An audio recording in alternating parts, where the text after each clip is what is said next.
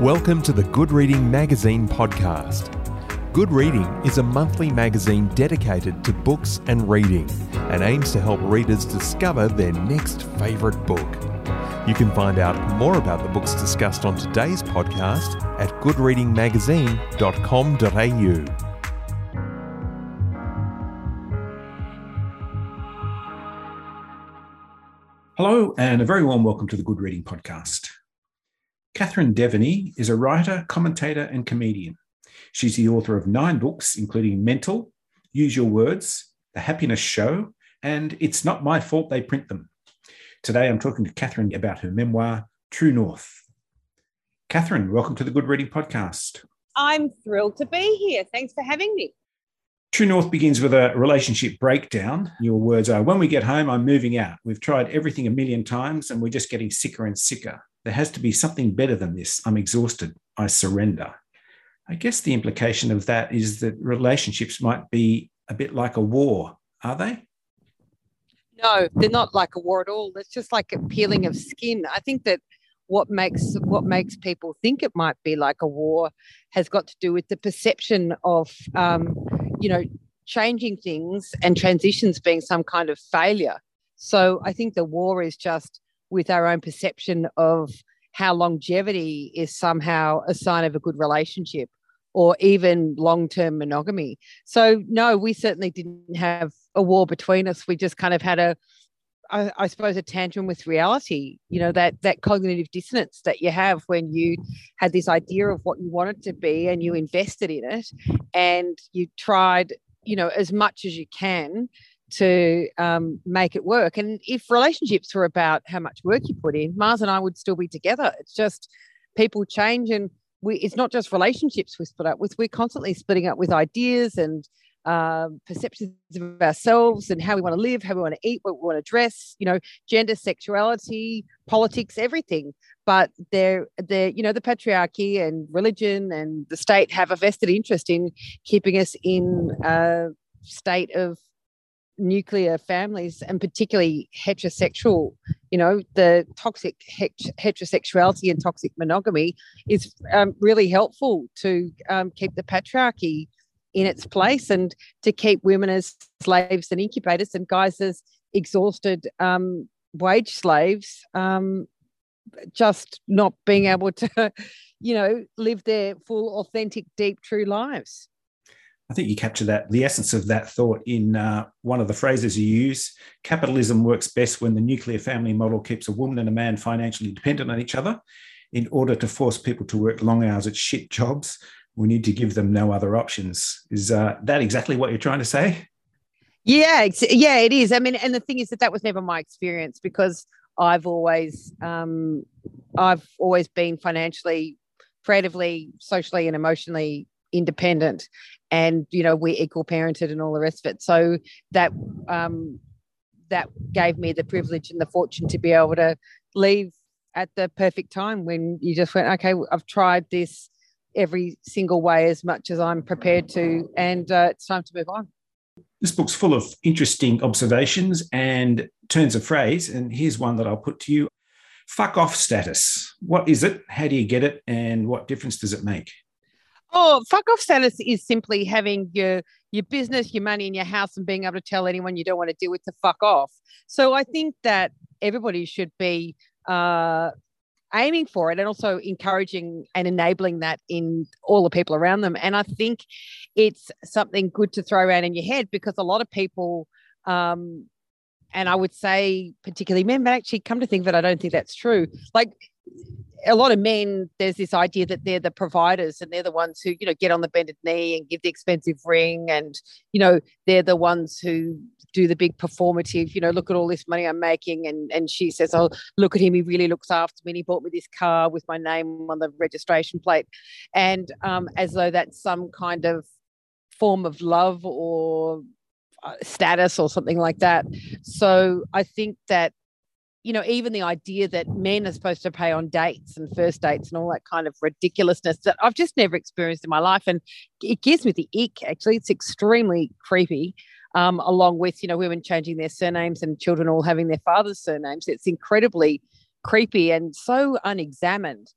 So women need to, well, everybody needs to, but women in particular need to go through their life and set up their life as if they're going to be single for their whole life, and not only single, but financially providing for themselves and others.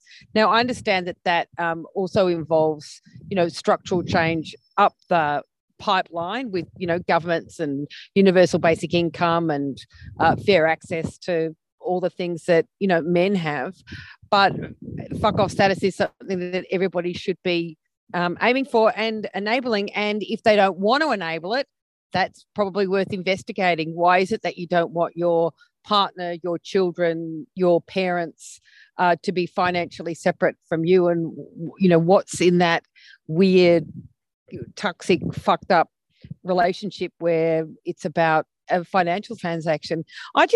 To be honest, I just think that if money wasn't an issue, that most people wouldn't be together, and particularly most people with children. And that is so fucked. Like, how is it that if we agree that women should be allowed to have children and they should be able to have as many as they want, why aren't the government just paying for outright for the raising of these citizens of their country, these babies that are citizens of the country? The financial and emotional stability of a citizen of this country, being a child, a baby, should not be tied to a potentially unstable source, financially or emotionally, which could be, whoever is the partner. And in most cases, it's the father. I want to take you back for a moment to a moment in a bookshop that you write about, and it's a moment of profound revelation. I and my emotions are separate, you say. What brought you to that moment, and what did you find in that bookshop? Oh, it was interesting. It's so funny talking about this book. I mean, the thing is about kind of when books come out and book launches, it's kind of like having a party for a lasagna you cooked 5 years ago.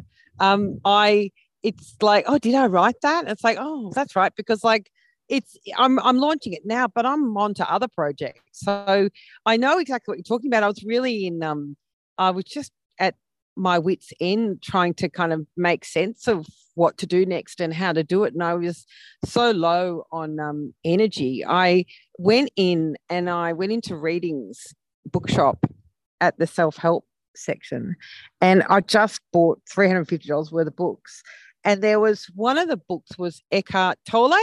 This guy was totally down on his luck, like just sleeping rough, suicidal ideations, and had been for quite some time. This is my memory of how it went, which may not be correct, but what stayed with me was this. He was just at the end of his tether and he thought, I can't live with myself anymore. And then he realized there was two parts, the I and myself. I can't live with myself anymore. And so it was at that point that I started to really separate my feelings from me. And I kind of started to see them as a kind of a little child kind of acting out or playing up or being distressed. And so it made that separation. So when I would start to feel unregulated or start, being overwhelmed with grief or confusion or frustration or just like a whirly mind that wouldn't stop in hypervigilance, I just go, oh, wow, look at what my emotions are doing, and literally see them like they were a small child separate from me. And I would treat them and care for them like that. It's just like, oh, what do you need? And come and sit here and stay as long as you want. And I didn't push them away. I sat with them and I comforted them, and I treated them the way that I would treat an unregulated 4-year-old. Your book is full of these moments, and there's another one I'd like to talk about. It's where you're pulled over by a young policeman who, rather than fine you for your reckless driving, simply cautioned you. It might ordinarily be a very minor incident, possibly just an annoying one, but you call it a turning point. What made it a turning point? I was really unregulated, and I was just panicked and running on empty. I was writing 2 columns a week for The Age. I had 3 little kids. I was having an affair. A relationship was breaking down. I was in a state of real distress, and was just putting out fires everywhere, and just really wasn't thinking straight. And I had a collection of fines for running red lights and speeding and not wearing my seatbelt. And I pulled into the back of a supermarket where I go quite a bit, the IGA in Brunswick. And this cop just pulled in next to me in the car park next to me and said, I can't remember exactly how it went, but maybe you'll have to read the book, listeners. It went something like, he just said, you can't drive like that. You're going to kill yourself.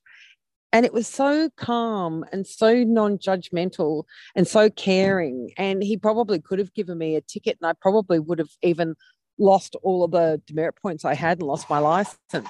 But he was so kind. It really, it went to the core of me. I just think that there's these moments when you're going through such distress that you hear things in a different way and they land. I was so fractured. Perhaps it was the light that kind of caught through the cracks. You touch on quite a few topics, and one of them is your childhood. And here's another quote from Pam Leo, who's a parenting guru, if you like. Let's raise children who won't have to recover from their childhoods. How does that statement apply to you? Well, I think, like most people who brought up in the 70s, raised in working class Catholicism, we were raised like unwanted pets, and there was so much abuse and trauma and dysfunction, and it was so normalized. There was we were just mired in lies and misogyny and depression and distress, and it was hard for all of us, and we all coped in different ways. And I don't cope. I don't have, drugs aren't my jive, or violence isn't my jive, or I don't know. I mean, my coping mechanism is coping. So, there's this great famous saying by Hannah Gadsby, whose memoir also comes out this week, which I'm sure is a cracker, and I've loaded up on my Kindle. Says, I think the strongest person in the world is a woman who's rebuilt herself, which is me. So I think that we often have to rebuild ourselves, not those of us who can after a traumatic, growing up in that kind of environment. And to be honest, I don't know anyone who didn't suffer trauma or abuse in their childhood at all. I don't think you can escape it, but some people have other privileges and fortune and character traits that help them find health, fairly healthy ways to cope with it. But my coping is coping. And when we heal ourselves and repair ourselves, we can repair others. I mean, you don't have to do that kind of work in your childhood, and you don't even have to do it in a therapy room. It can be between friends and logical family and partners and all different kinds of people in your life, and creativity and music and art and work and, community. And parents all went through their own abuse and trauma and dysfunction and difficult times. And I think it's only really now that some of us are lucky to be able to patch ourselves up, get strong, and move on to a place where we can get to the best possible place with the least amount of damage, and we're able to help others. There's a Toni Morrison quote that was in the front of my writing book, Use Your Words, and it was, the purpose of freedom is to free other people, and that basically sums me up. Some of that abuse you attribute to the Catholic Church, or at least your Catholic upbringing, and you actually say every raised Catholic was sexually abused, whether a priest laid a hand on them or not. Is that really getting to the heart of the matter? If you grew up in the Catholic Church, you experienced the constant and toxic misogyny, homophobia, sex negativity, body negativity. It was relentless.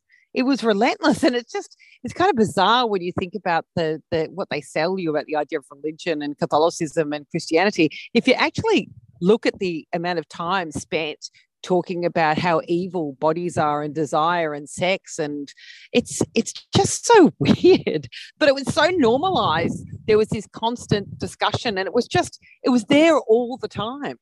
even, the first Holy Communion where the little girls get dressed up in white dresses with veils like brides, and they still do. I mean, anyone outside the Catholic Church, if they think about Catholicism, all they think about is pedophilia. So, I mean, that and the pedophilia in some ways, like that's a visible, it's like, this is a very visible part of the sexual dysfunction in the church. But the part that needs to be spoken about more is just the insidious and constant sex negativity and homophobia, misogyny, fetishization of virgins, and it's so weird. I mean, if you're not brought up in it, and people who are, like, there's so many people who I've known, mates of mine, who were not born up in the Catholic Church, but have hung out with a lot of Catholics because we're good crack.